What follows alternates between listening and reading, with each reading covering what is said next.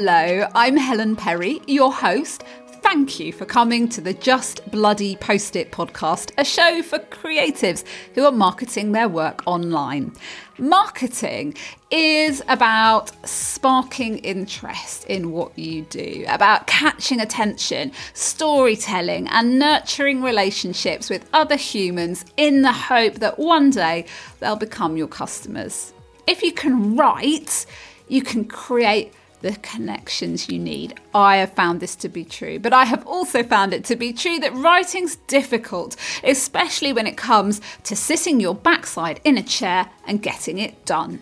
We're kind of like Peloton for writers. Like, you come, you get your workout in, you do the work. So we're focused more about doing the work than we are necessarily on, we do interviews about the craft and people do occasionally share each other's work, but really this is like, it's like the Peloton, it's the CrossFit, it's the yoga gym for writers. Our guest this week helps people to do writing. Matt Trinetti is a writer himself, a presenter and traveller, and the co-founder of London Writers Salon, a global community of writers that meet online to work together. London Writers Salon took off during the pandemic when Matt and his partner Parul began offering Zoom co-working sessions 4 times a week, back when working together on Zoom was 100% not a thing. It's grown to become a fully fledged membership community offering detailed packages of support to writers, bloggers, poets, anyone who needs it.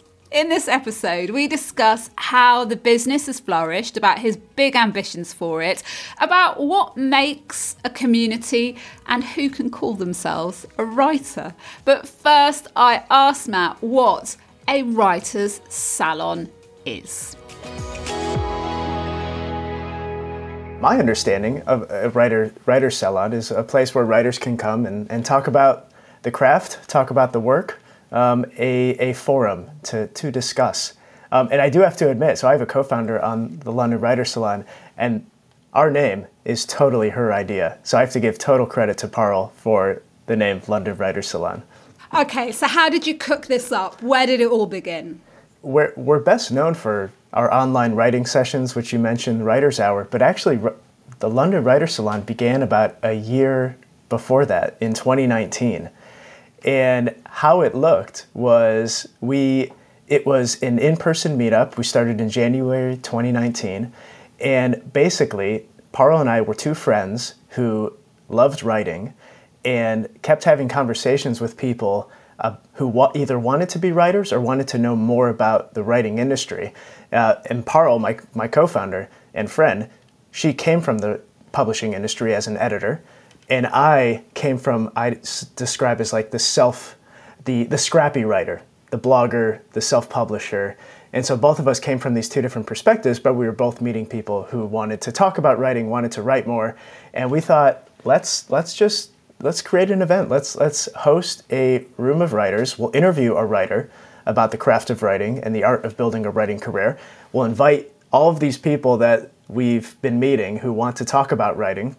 And we'll try to create a really welcoming event, a space where we can ask these questions, take writing down from the pedestal that sometimes publishers or literary folk put it on, and just say, no, let's talk about it. Let's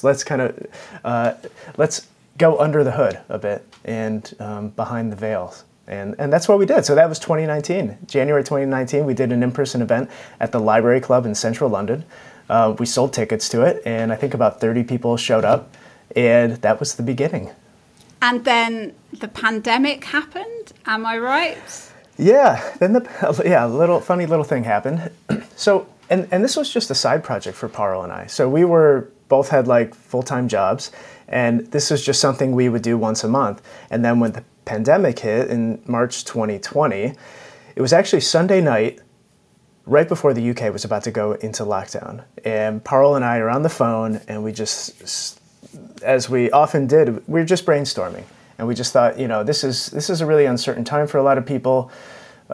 What could we do for the writing community? And so we just came up with, which sounded like many of our other ideas, which are often just kind of throwaway ideas, but curious enough to us. And we said, well, why don't we invite anyone who's been to a past event with us tomorrow morning So this was like less than 12 hours, and we'll invite them to a live writing session at 8 a.m. Silent writing, come write with us. We know things are uncertain, but we'll gather, we'll journal together, we'll write together, we'll just be together. And so we sent that email out to anyone of our past attendees, which wasn't, maybe it was 200-300 people at the time. And like 9 people showed up to that first morning, Monday morning, 8 a.m. And that began London Writer Salon 2.0, which was moving from in-person London to online and global.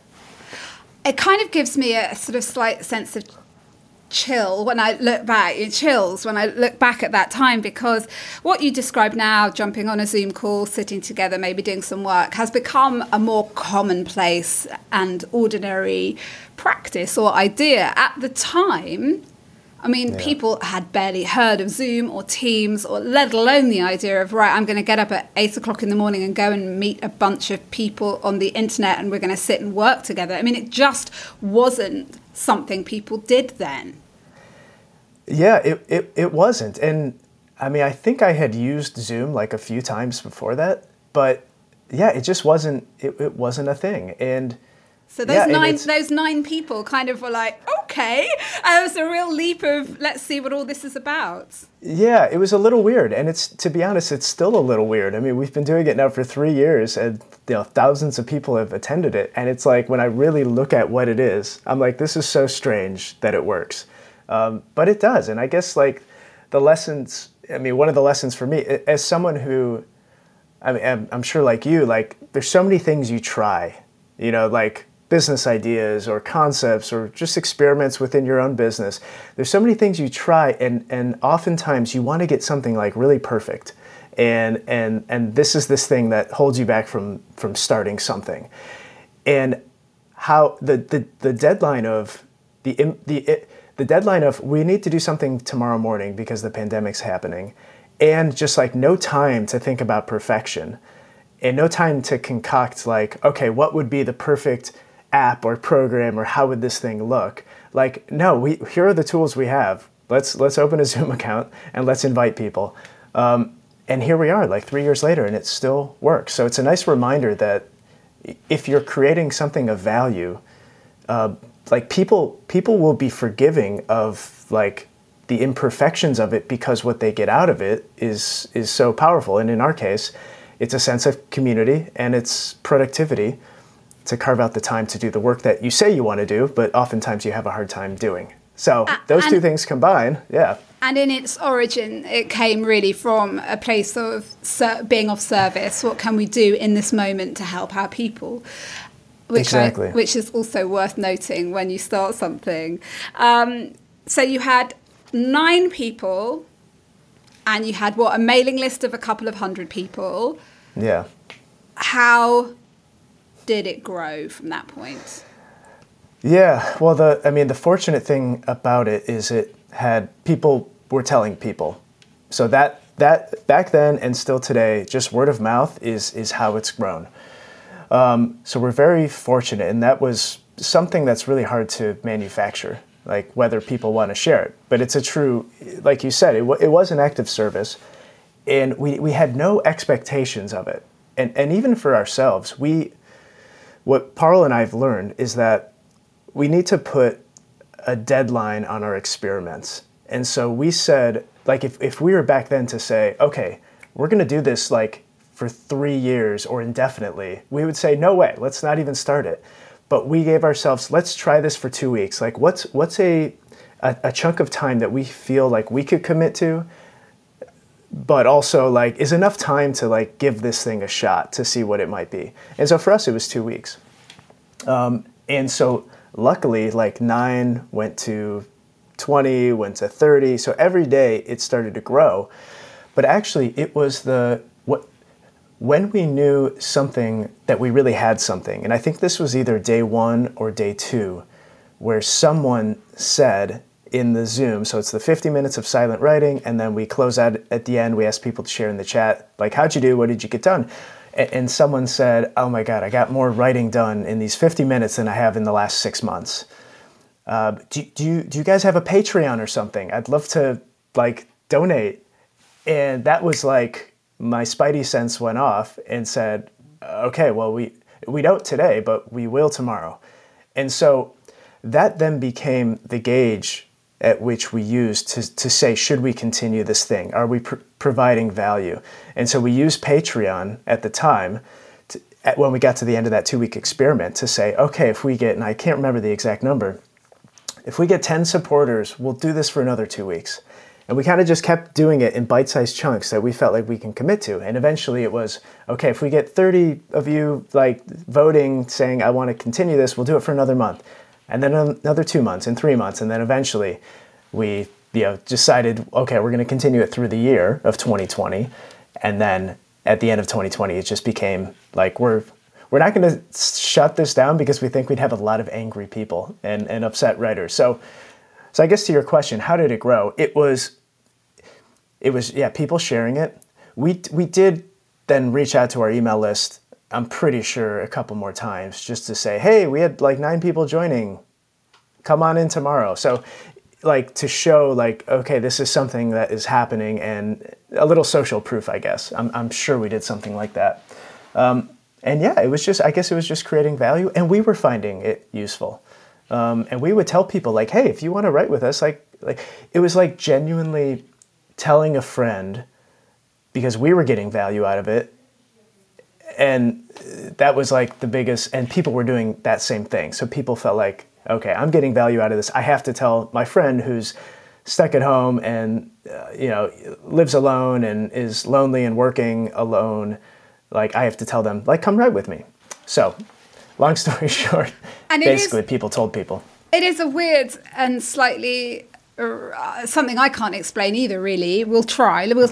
Some of my friends told me about the salon. My friend Antonia, hello Antonia, she started going really early on. And I was like, okay, that's really weird. And then I was running a course for emailers, people writing email. And I was like, do you know what? I'm going to copy these guys and I'm just going to chuck in once a week during the course, we'll have a writer's hour. So an email writer's hour. And I ran it on a Friday morning for the 3 weeks that the course ran. And people absolutely loved it. And a group of the guys on the course, they carried on meeting after it had finished and doing it together. There is something that just makes you do the writing when you're sitting on a Zoom call with other people. You just do write, where you don't look at your phone, you don't check your emails, you get it done. I don't know why it works. What's your theory? I think it's all of those things. There's some sort of, you've made a commitment to yourself and then to other people by just entering the room. So it's kind of like weird if then you don't do the thing that you said you were going to do in the room. Or even if you don't do the thing you said you were going to do, you at least do something in that room. So there's some sort of like accountability multiplied where you have other people there, and then you see, if your camera's on, you see the other people working. And so even if you feel like, oh, I don't really feel like doing this today, and then you see, okay, a bunch of people are heads down, eventually if you sit there long enough, you'll do something. Something will happen. And so that's it. It's really just creating the space. And I was thinking about this. So we like to compare ourselves more to fitness than we do to other writing or literary or artsy things, because that is so interesting. Go on. Why? Yeah, well, because it's like in the early days, and this was back when like Peloton was super hot and exciting. We would describe ourselves. Well, we're kind of like Peloton for writers. Like you come, you get your workout in, you do the work. So we're focused more about doing the work than we are necessarily on. We do interviews about the craft and people do occasionally share each other's work, but really this is like, it's like the Peloton, it's the CrossFit, it's the yoga gym for writers. And so, I was sitting I've been doing yoga lately, and I was sitting in a yoga class and I was thinking, this is exactly writer's hour, where I booked a time to go to yoga and I actually showed up at the place. And I could do this online. I could do yoga online, but I just know I'm much less likely to actually do it when I'm left to my own devices and when I'm sitting in my own house. But actually, what I was thinking, well, that's what writer's hour is. People are sitting in their own house, but they're still doing it. And I started to go down this rabbit hole of thinking, what if we had physical locations that you actually had to go and show up and then do the writing? How much more powerful might that be? But anyway, we're kind of like the gym, Yeah. And subscription business is a huge thing now. And Peloton is a subscription business. The bike itself is kind of by the by. You're buying into the community, the instructors you love, that you say, the people that you're turning up with at the same time, or, in the same time zone or wherever you are. That's how you get it done. And you're in competition with yourself and in competition with other people as well. So you started to take payment quite early in form of sort of gifting or thank you payments. How quickly were you like, okay, let's start to build this into something more like a proper membership where people are paying a monthly fee? Yeah, it was actually pretty early on, if I'm honest. Like, it was probably within those first couple of weeks where when we created the Patreon, I had never done anything like that. So I looked at other people's and they often had tiers. And so we concocted, okay, what would tiers for us be? And so we came up with bronze, silver, gold. And bronze was kind of like a monthly tip to keep us going. Do you like Writer's Hour? And then silver. So the other thing is that we actually had, in March 2020, we had our next in-person events lined up. And which were at that point monthly. And so we had these, it was Alistair Humphreys, who's an adventurer, and Holly Bourne, who's a YA fiction author. And we had those two lined up. And we just reached out to them and just said, hey, like, should we pull this online? So then that quickly became part of our silver tier, which was we didn't know they'd be weekly at the time, but we said monthly interviews with writers. So pretty quickly, we actually had the structure, the skeleton of this membership model with the things that we were doing. And then the other thing that we knew just intuitively, but also seeing in the room, in the chat, is with our gold tier, we thought, well, actually, what we know people would find valuable is coaching and accountability, like even more accountability than just writing together, but actually a space where on Mondays and Fridays, you can come and share what's your goal this week and where are you feeling stuck. And then with one of us or both of us in the early days, we would basically help coach writers. And so if that was something that you needed or wanted, you joined the gold tier. And so it was actually pretty early on that we came up with those 3 different offerings. And then we just kind of organically grew each of those week by week, month by month, based on what we were hearing. So it started like as these very basic offerings. And then we've just like interviews now, instead of monthly, it's weekly. Plus we have workshops and socials and Q&As. So it's like there's so much going on. And then gold, we layered on top of that. So we started bare bones and just kind of built upon it. And I had a look at your website, just before I came on to chat with you, and you are offering a lot in all of the different tiers. And as a course creator, I don't run a membership. My first thought was, wow, that's a lot of work. I mean, you're spending a great deal of time? Do you have a bigger team now? How's it running? Yeah, it is a lot of work, especially running a community is a lot of different kind of work. Just dealing with human beings with feelings and thoughts and emotions. It is a lot of work, but because we've been slowly building it at a point where, and we're very careful not to make sure our costs aren't exploding. So if membership's growing and the pain for us is becoming too great, where we're feeling stressed, we're feeling burnt out, we don't have time to think strategically, and we have enough revenue to justify it, then that's meant we've been able to bring some people on part-time. And so it's been very, very slowly. I mean, we're talking 3 years. We've been slowly every week just trying to make this community a little bit better and make our lives as the founders of it a little bit less stressful. I don't know if that's just staying at the strategic level. So yeah, as things have grown, we've hired people part-time. I'm really interested to know how you carve out strategy time, because I think that can be where a lot of very busy founders or small businesses really struggle. They're so deep in the oh my God, I've got so much to do today, that we don't often enough step back and actually think, what do I need to do? What's working? What's not working? What's important? How do you guys make that work? Yeah, we have two. So basically, Parl and I are constantly on the phone and on WhatsApp, so that like we're talking every day, multiple times a day, sometimes on the phone for hours, even just working together. But we also have Monday check-ins and Friday check-ins, where they don't always happen, but they're in the calendar. And so it's just for us to go on Monday, okay, what's the week ahead looking like? What are our goals? What do we want to do? What do we have going on? And so that's a chance for us to connect. And then Fridays, we try to do the same thing. We don't always stick to it, but on Friday mornings, we have this little calendar that says Founder Fridays. And the idea for that hour is that we're talking a little more strategically. New things we're launching, big questions we have, ideas. So we have that in the calendar. So even if we don't do it, it's kind of there to think, okay, should I be thinking more strategically today or this week?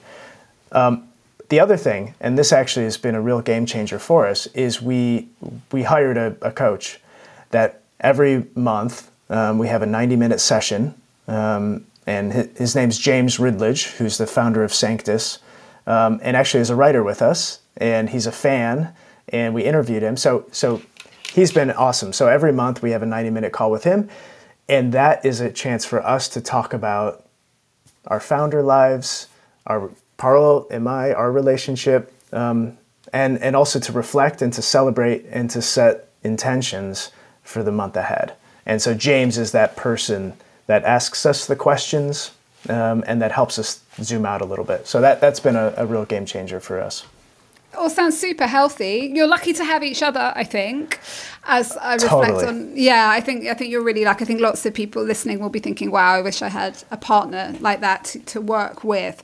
And it strikes me that you are intentional and entrepreneurial. Were you before this, or is this a new chapter of your life? First, to comment on the partnership thing. Totally. If I didn't have Parl and she didn't have me, this would not exist for sure. So I have so much, I don't know if it's admiration or like sympathy for people who don't have that partner. Because at the very least, it's like when you're down, they'll pick you up. When they're down, you pick them up. Someone's holding the ship. When you need to take time off, they'll say, okay, great, I got you. So emotionally, work-wise, we're able to support each other. So I think that is the single biggest thing someone can do, is to build something with someone you trust, similar values, and ideally it's a friend. Doesn't have to be, but like someone you enjoy working with. And anyway, so I totally just want to echo that. Am I entrepreneurial? Is this my first? So I've been entrepreneurial from a very young age. Since I was I think my first venture was, I think I was 7 or 8 or 9. There was a creek beside our house full of sandstone. And I discovered with my neighbor friends that if you grind it down, it becomes sand. And so we started grinding down sandstone and putting it into bags and tried to sell bags of sand. So that was I think my first endeavor. That's some proper work. That's graft. Yeah. It was fun though. We were doing it. It was like the neighbor kids, and we were doing it. We had a whole assembly line. I cut. So I'm American, and everyone has nice big lawns in America, or at least in the suburbs where I grew up. And so cutting grass was one of my first jobs. I started a business in high school, like a landscaping business with friends in high school. So it's kind of always been there. My dad's a business owner, founder, entrepreneur. So I think through osmosis, I just grew up around it too. And then for about what actually brought me to London was I started working with this startup called Escape the City, and which is a startup. I admired the founders and helped them launch a school for career changers and entrepreneurs in London. And actually a lot of this experience then fed into the community building at London Writers Salon, the programming, the event series. So all these things kind of led to this. So it's definitely been a bone in my body, entrepreneurial bone, since I was a kid. Yeah, it all fits together, I can see. How has the work of the London Writers Salon changed as we are now no longer in lockdown? We have hopefully put the pandemic behind us. Has that changed what you do? Has that changed uptake? Have people dropped away from it? How's it going? Yeah, surprisingly, I mean, this was something we worried about as the pandemic was, kind of people were getting out and about more. But actually, it hasn't really changed much, and it's continued to grow.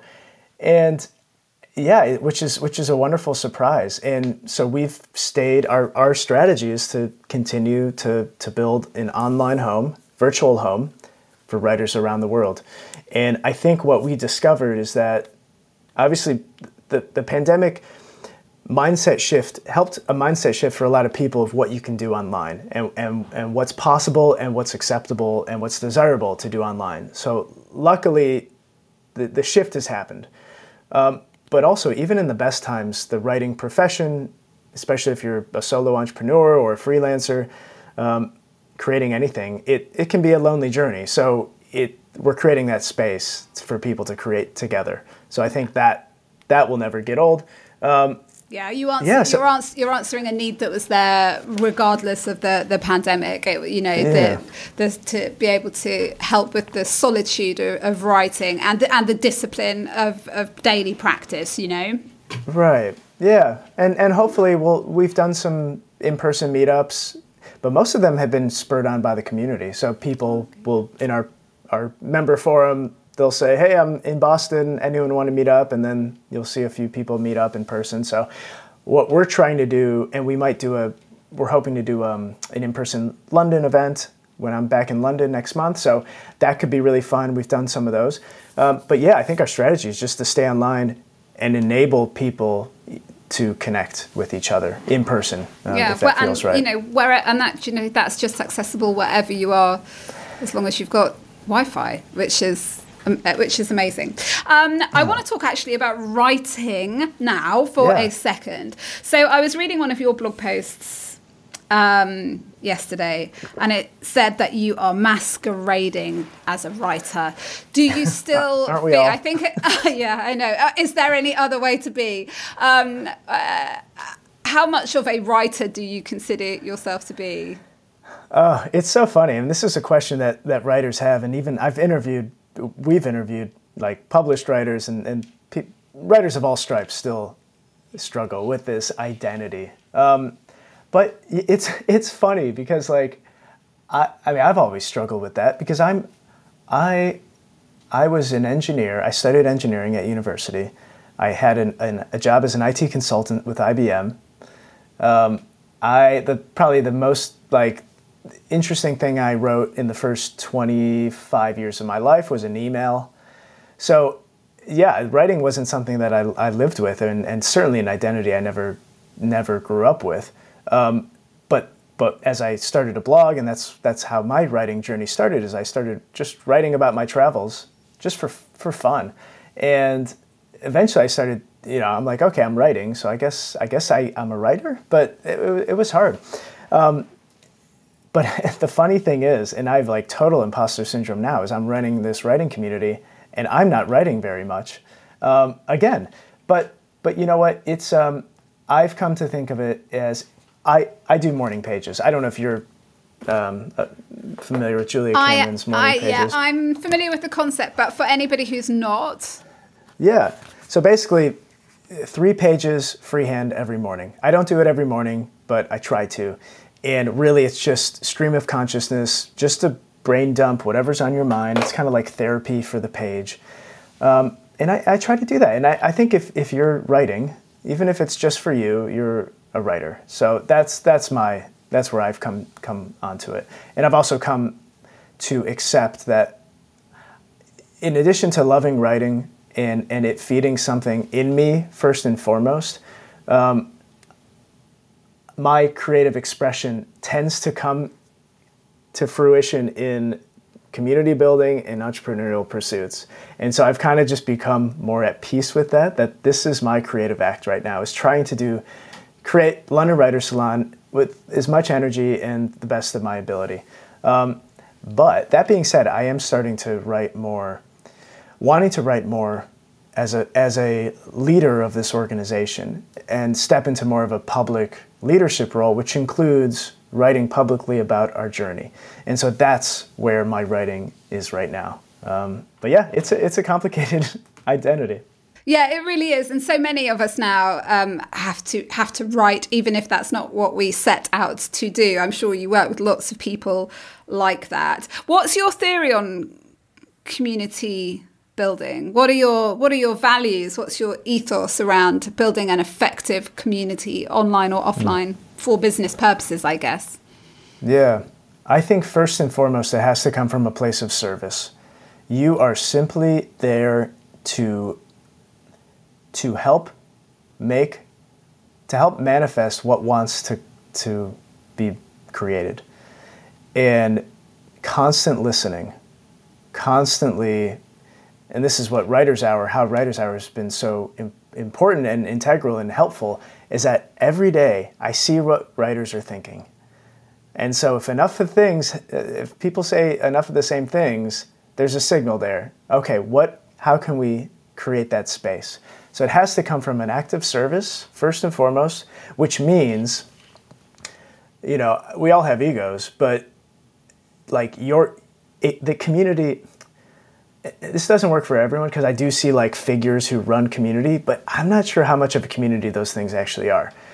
Because I think you have to be of service, like you have to be the leader of it, and people have to feel like they can trust you and believe in what you're doing and feel like you have similar values.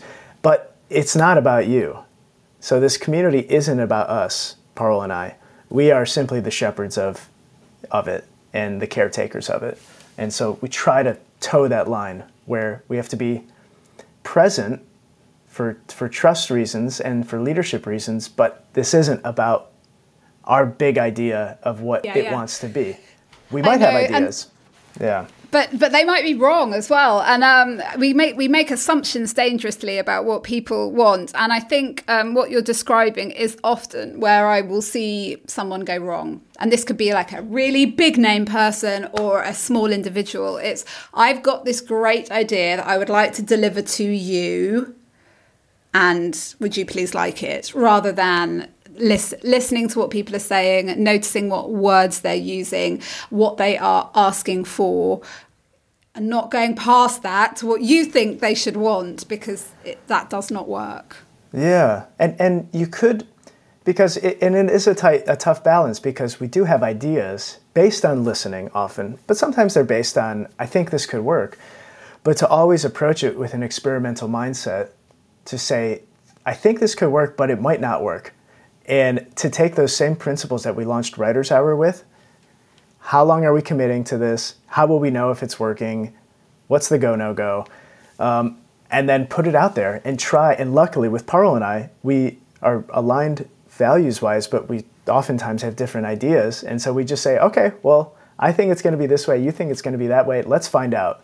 And so we launch it, and then we see what happens, and then we get to find out. And oftentimes it's like what neither of us predicted, but there's something there. So I think that's so important.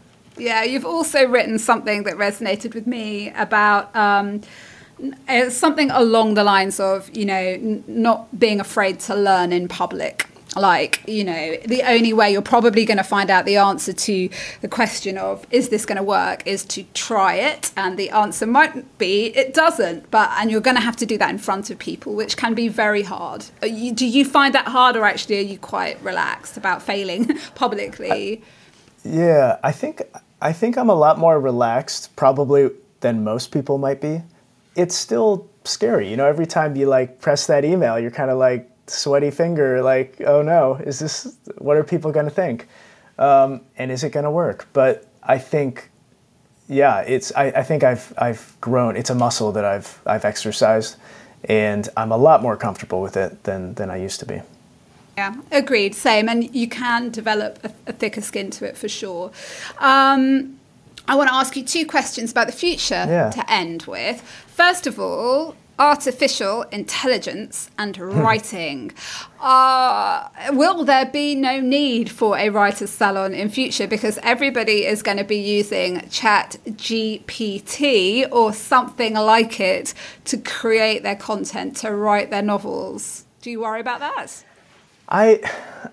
I don't actually. I don't know. Have you played with any of that stuff? Either ChatGPT or like... I've had a very, AI? very, very little dabble into it. I like writing, so it's not something that is hugely meaningful to me at the moment. But I did talk to another entrepreneur recently who is not a natural writer or marketer, and she's using it a lot for blog content and things like that. But she personalizes it, and I can see for some people it would be very attractive. Yeah, so that's my hunch, is that actually there's the external output, which is, the blog posts, the how-to guide, the sales email, that even those of us who write don't necessarily want to do. It's kind of like the means to the end. Like we're trying to communicate something so that we can, earn enough money to like do the work we really want to do, which might be writing novels, which might be creating something else. And then you have people like your friend who... they're really out of their depth, and this is just helping them. It's augmenting their ability and their time. So my hunch is that there's the external output, but then there's the internal drive of why we create in the first place.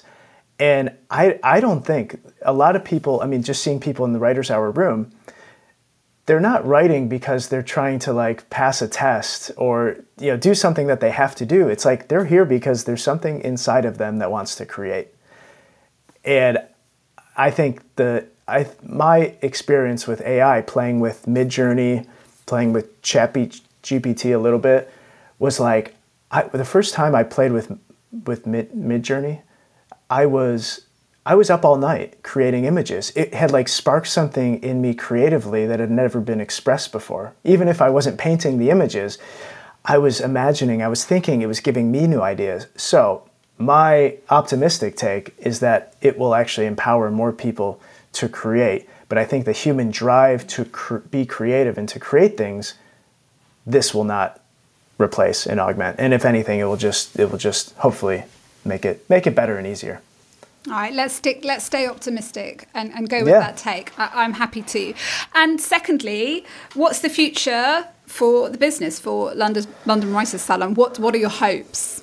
Do you think far ahead now? I know it was all very, very scrappy at the beginning, but do you think further ahead now? Yeah, we do. It's funny. I feel like it's easy. The timeframes that we find easiest are like so far into the future, and then like 3 months ahead.